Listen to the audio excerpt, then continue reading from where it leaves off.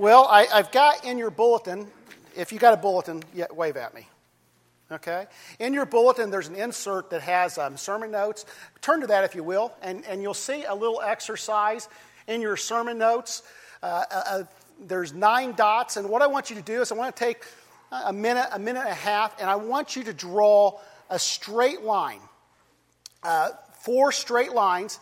Put your pen or pencil on the paper. Make a straight line through some of those dots, and then another straight line, and then another straight line. 4 straight lines. Can you connect all of the dots on the page? We're going to take about a minute and a half. Let's see if you can do that real quick.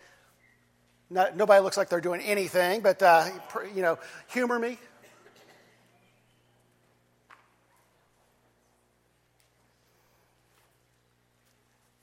If anybody's able to do it, just raise your hand. I'm just curious. We got 1. Okay, Bob. 2. How many say it's impossible?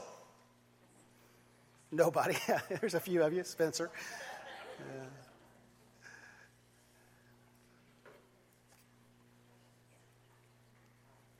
How many were able to do it? Raise your hand. 3? Well, you were in the first service, you stinking cheater. Josh doesn't count. We had 2 or 3. How many couldn't do it? You tried it and you couldn't figure out. Let me show you the solution. Go ahead and put that up there. Everybody go, See, on this little exercise, what we tend to do is we make an assumption about how it needs to be done. And most people assume that to make the straight lines, you can't go through a dot and outside the diagram. And because of that assumption, this makes this a very difficult exercise to complete.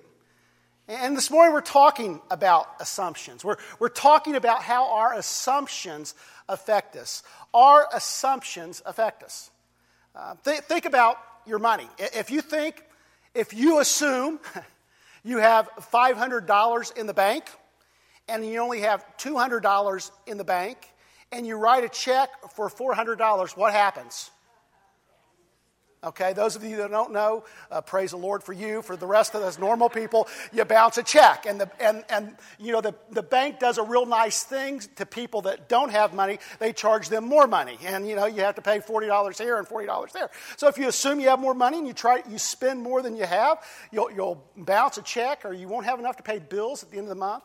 Has anybody ever assumed that their spouse was putting gas in the car, and you got up the next morning and there was no gas in the car, right? Anybody ever have that happen? Yeah, a few times.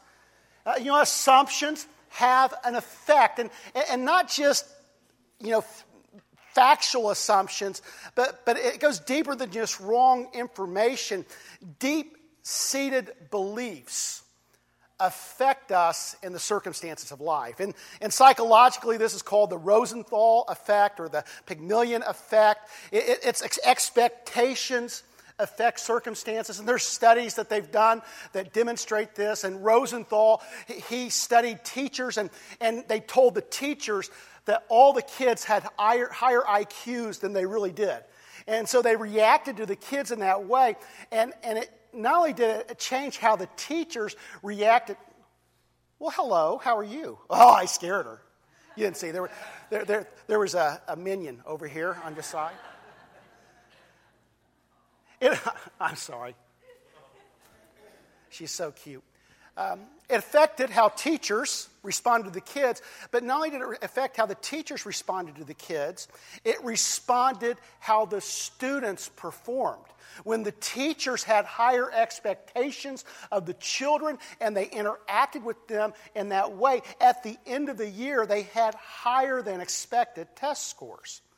Our expectations, our assumptions can affect our circumstances.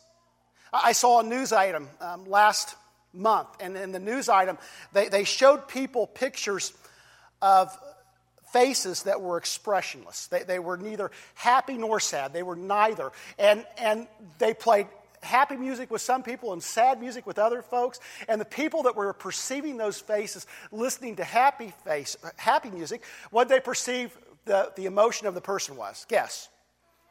They perceived they were happy. And it was the opposite. If they were listening to country western music, You know what you get when you play country western music backwards? You get your wife back, your dog back, and your job back. That's the good thing about jokes. Old jokes, if you wait long enough, they become funny again.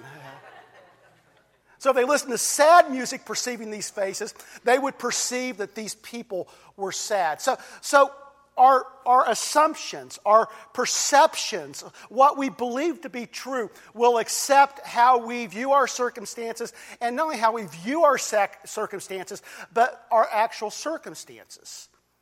But it's not only that, assumptions affect relationships. The deep-seated assumptions and perceptions that you have will affect your relationship with other people. And sometimes it rises to the level of what we call prejudice. That you see the color of someone's skin, or you see how someone's dressed, or they have tattoos, or they have earrings, or they have gauges, or they're dressed in a certain way, or they have a political aspirations or a political connection, and you see them and you assume things, you presume things about them. And sometimes this rises to the level of prejudice. And I got to tell you, folks, Christians should not be driven by prejudice. Amen? But not only that, sometimes even in our relationship, our closest relationships, our spouse, our kids, our parents, our coworkers, students that go to school with us, our friends, our neighbors, we can have wrong assumptions about them. Anybody ever go home and think that your wife is mad at you, and so you're kind of braced for the fight, and guess what happens? You have the fight, right? We can assume things, we can presume things about other folks, and it can affect our relationship with them. We can assume someone is mad. You ever met somebody that you thought was real arrogant, and then you got to meet them and you realize that they were just shy? Anybody ever have that happen?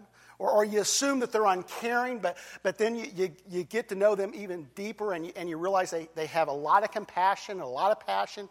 When we have these assumptions, it can affect our relationship with other people.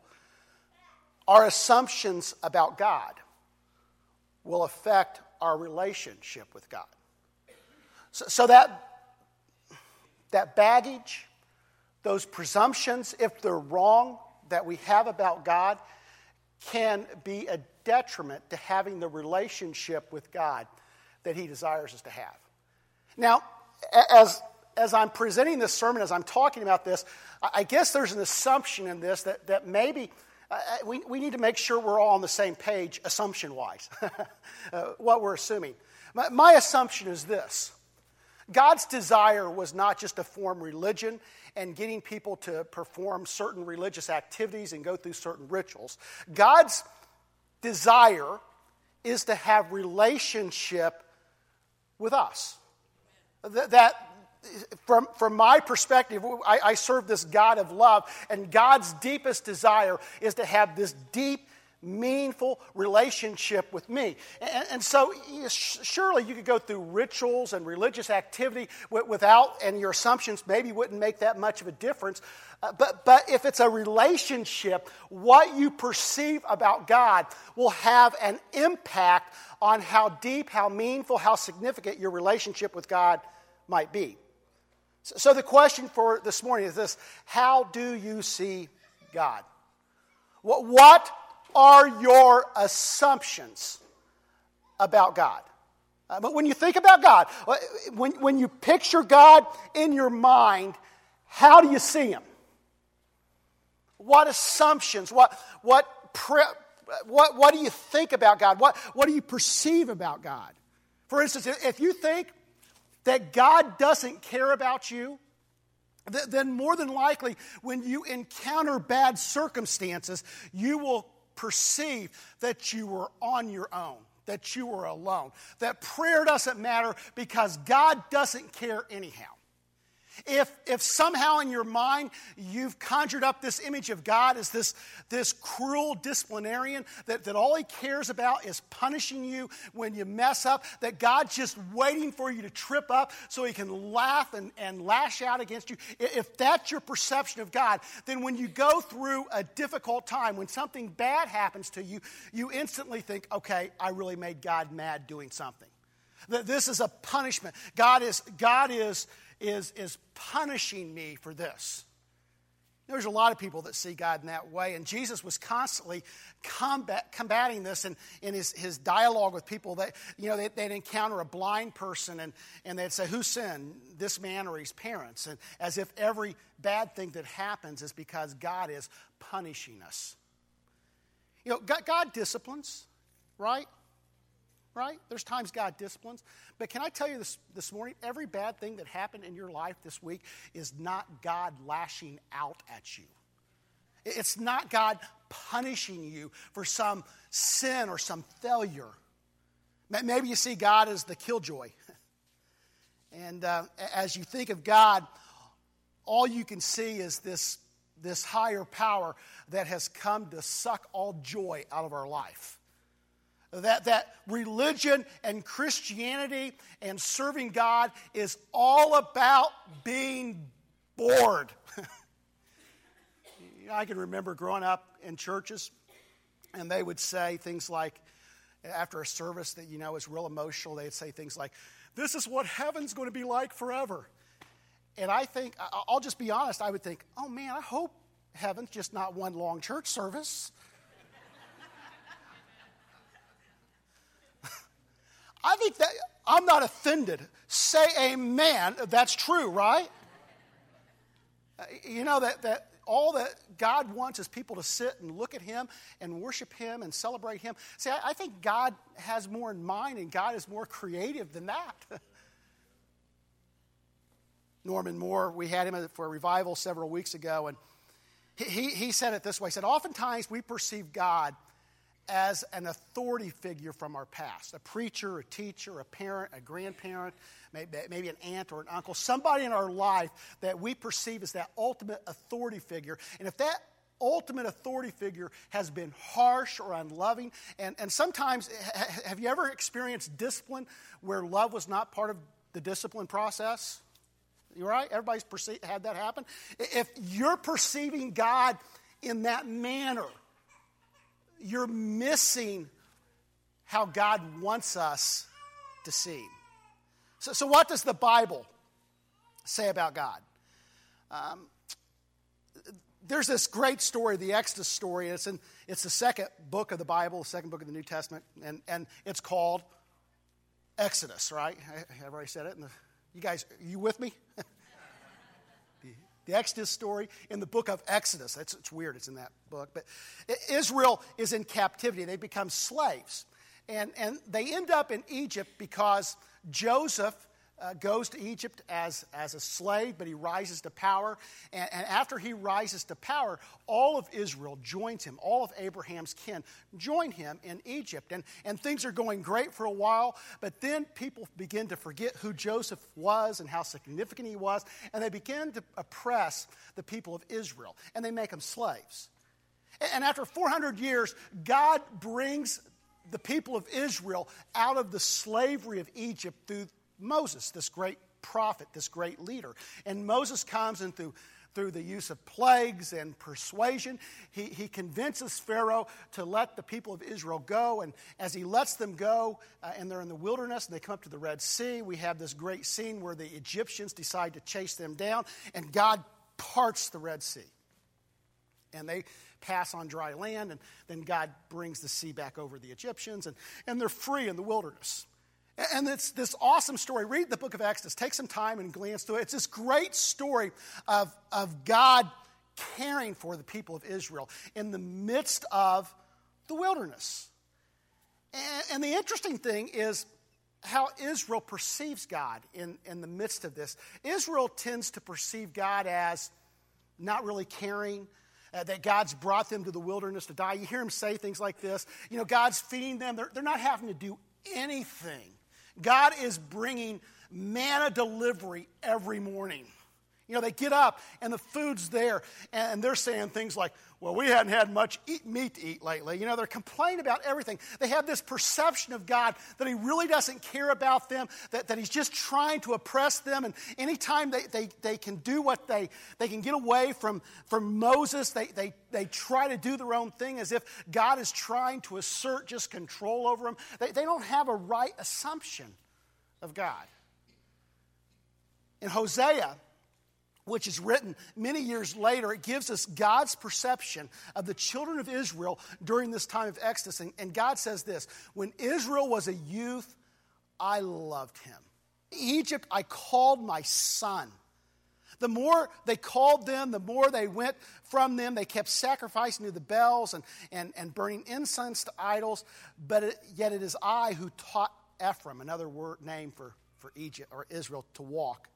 I took them in my arms, but they did not know that I healed them. I led them with the cords of a man and with the bonds of love, and I became to them as one who lifts the yoke from their jaws, and I bent down and fed them. God gives this amazing imagery of, you remember when your kids were little and they needed to learn to walk? Everybody remember that? Everybody remember yesterday, okay? Ohio State didn't lose yesterday, did they? No, okay. They lost their quarterback, though, didn't they? Can we say together, what a dingbat to do that? Amen. That's the most amens I'll get all day. But remember your kids were little and you wanted to teach them to walk, and you'd grab them. Sometimes they'd grab both hands and they walk like that. This is the image that God's given them. The image of this heavenly Father, this heavenly Mother, that just loves his kids and is just trying to teach them to walk and live on their own. And the ideal, God said, but they just kept chasing after the bells. Now the bells are not one particular idol. These are many idols. These are the idols of the day, the fashion of the day. Man, there's a lot of application for us, isn't there? You know, God's saying, I love you so much. Let's put it in our context. I love you so much. I'm just trying to teach you to walk. I'm just trying to get you to be on your own. I'm just trying to grow you up. And you're following every fad that you see. You know, whatever the next fad is, that's what that's better than God. And God's saying, I love you like you're my kids.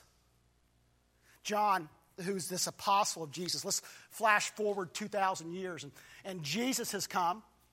Jesus is God in the flesh. He is fully man and fully God. It is a mystery. I can't explain it to you. He was perfect. He was sinless. And yet he was all man, all God. Jesus comes and he lives and he teaches, and then ultimately, because of this divide between us and God, God's got to lift us. He loves us. He desires relationship, and because this relationship is broken, Jesus pays this ultimate price and dies on a cross. Not because God is just mean, but because God is love, and God is trying to restore us into this relationship with him. And so Jesus, our brother, comes and dies on a cross.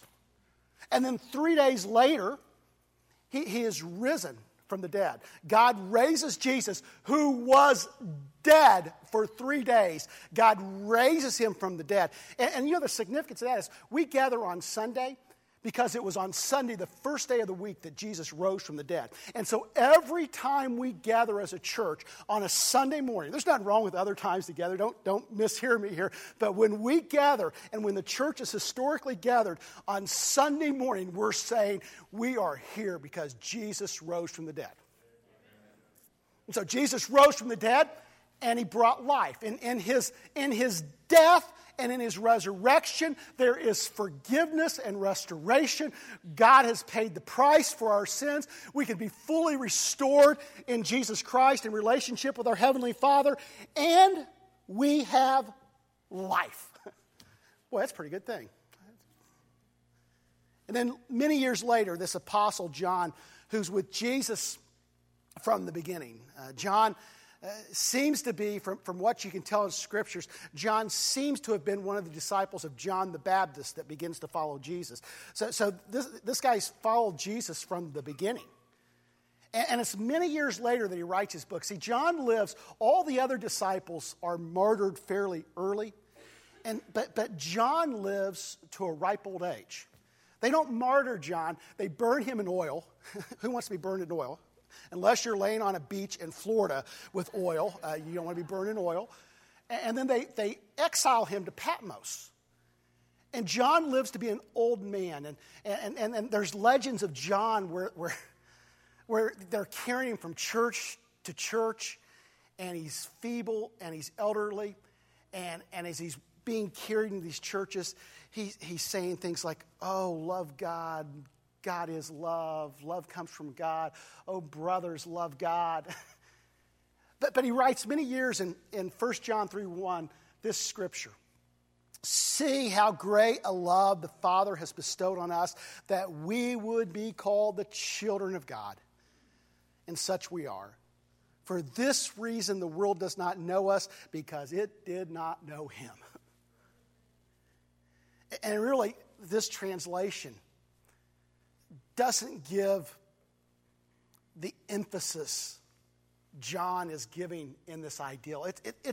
It's like this old man John is just blown away that God has not called us to be slaves, but he's called us to be children. See, the people of Israel thought, well, we're going from one slavery to another, the slavery of the Egyptians or the slavery to God. But that's not what God sees. God's not calling you to slavery. He's calling you to be a child. So how do you see God? There's this great image, and go ahead and put that. You guys remember this image? This is from Life. And, of course, that's John F. Kennedy, and John F. Kennedy's president of the United States from 1960 to 1963, November. I guess it'll be, how many years? 42 years ago he was assassinated? 52? Somebody can do math in here, right? 50. It's 52 years and 63, so it's 52 years ago.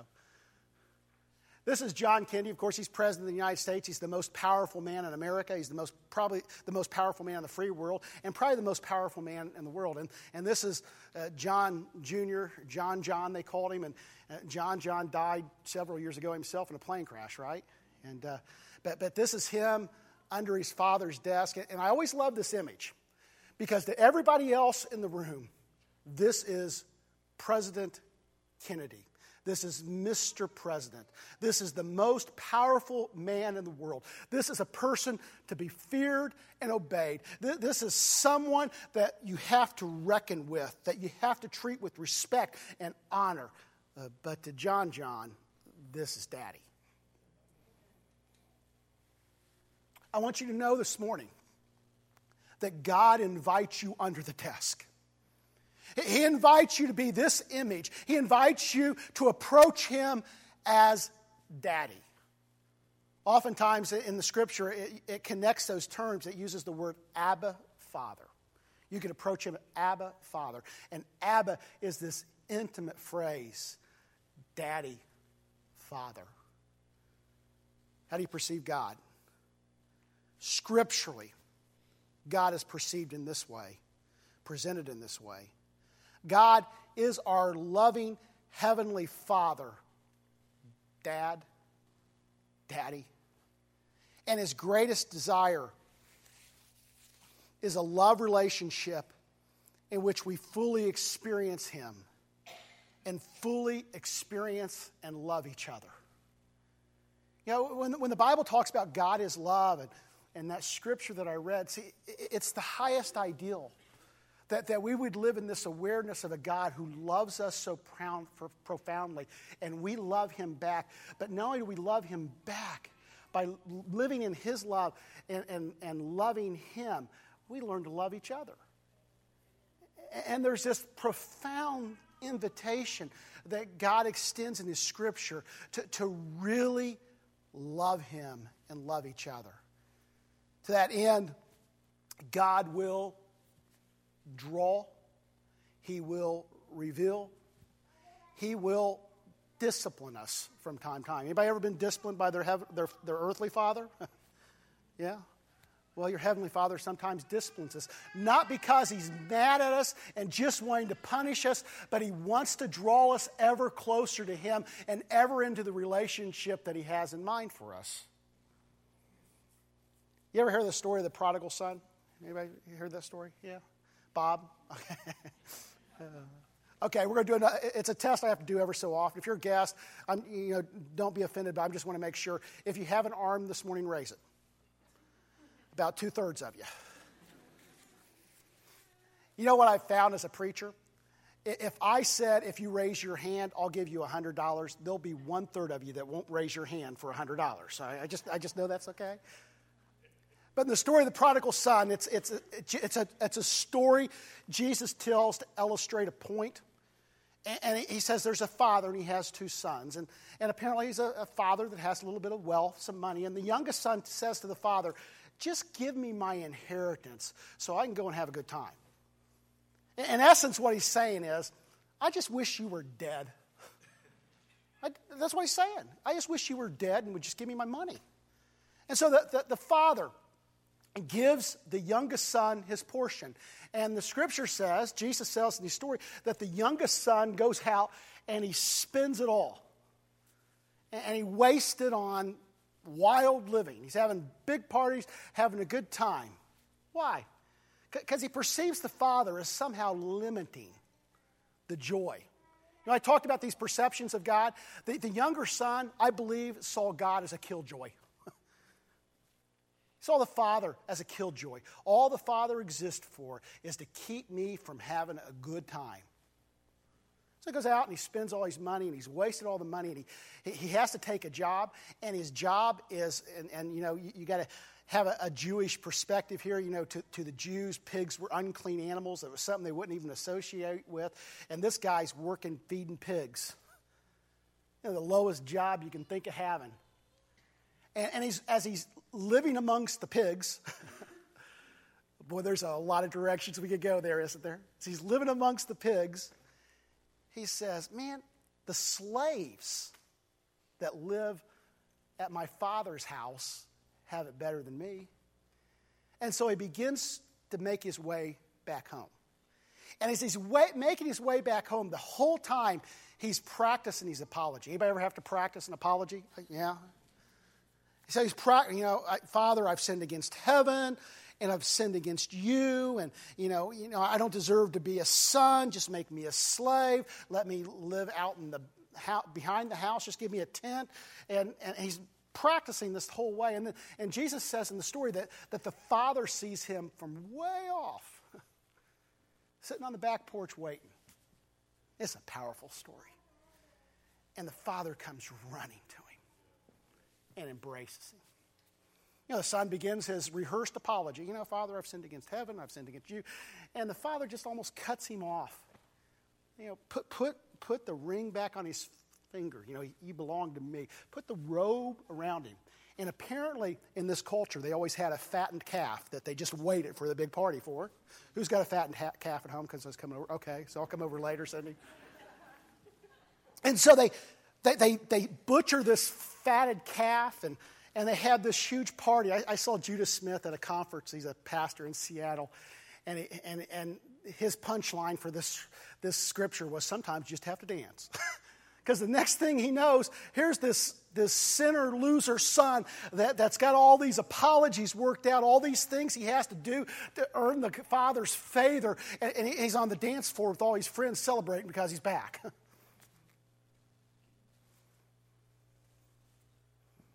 I don't care how far you've went.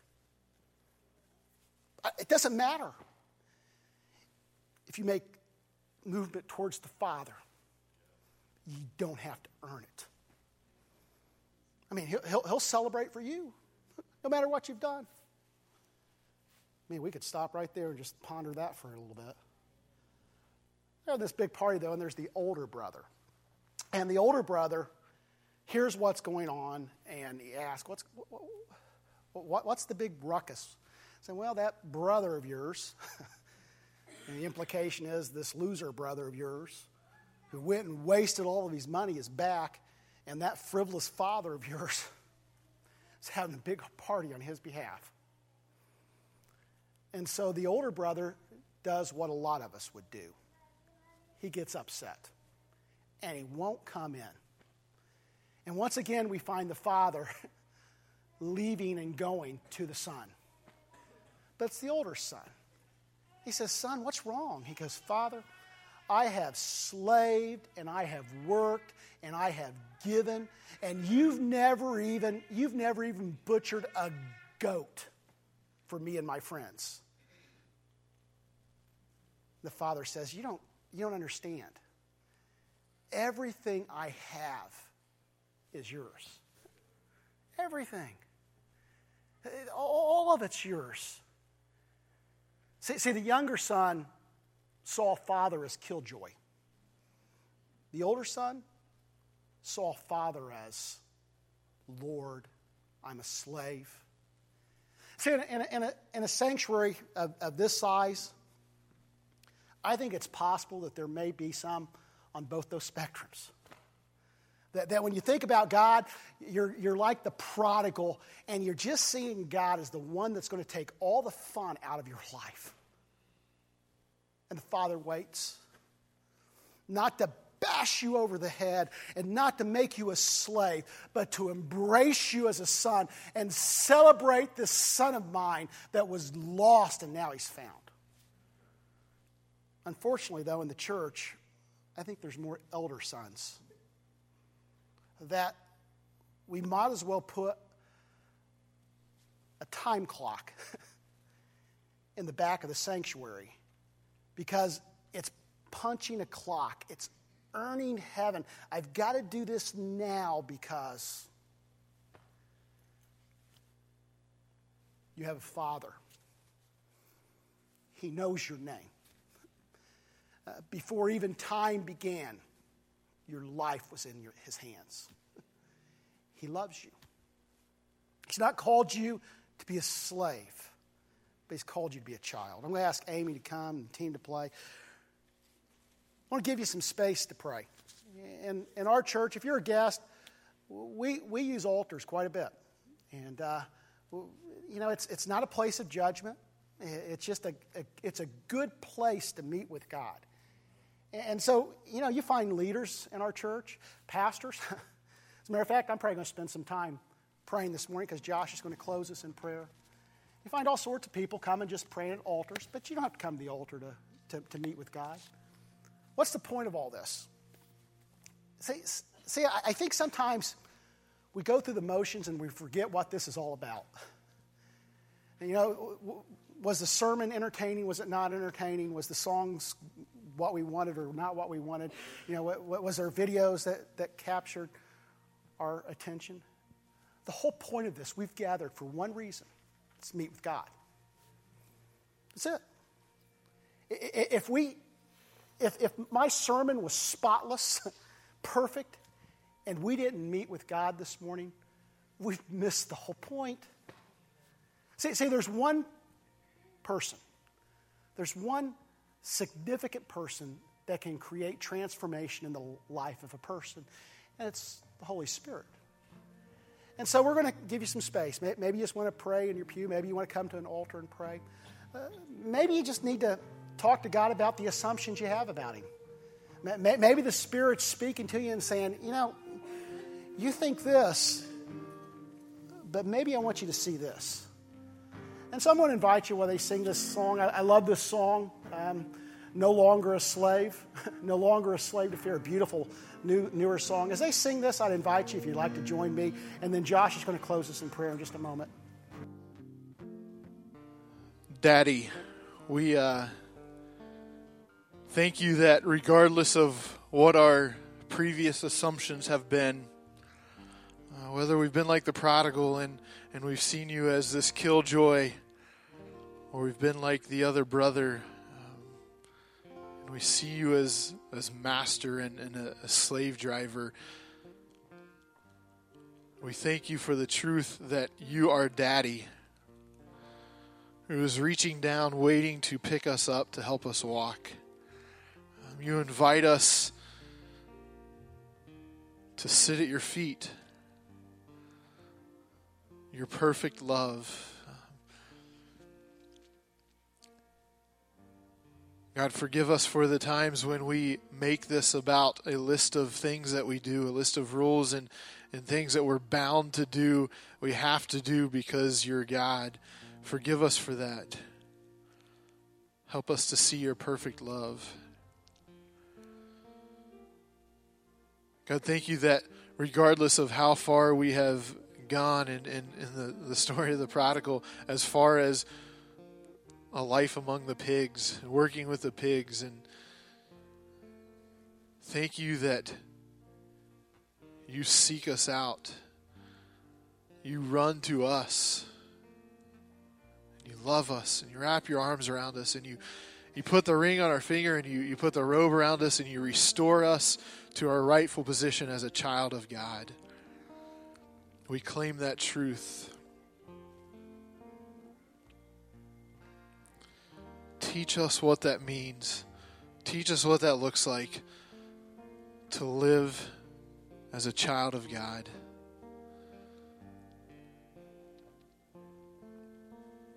God, for those in here who maybe have never even reached up and accepted you as Daddy, I pray that today would be that day when they accept your love and they call you Daddy. Whatever assumptions may come before this, we pray that you would help them to see you as Daddy. And we celebrate with them.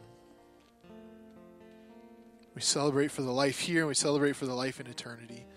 We thank you for that.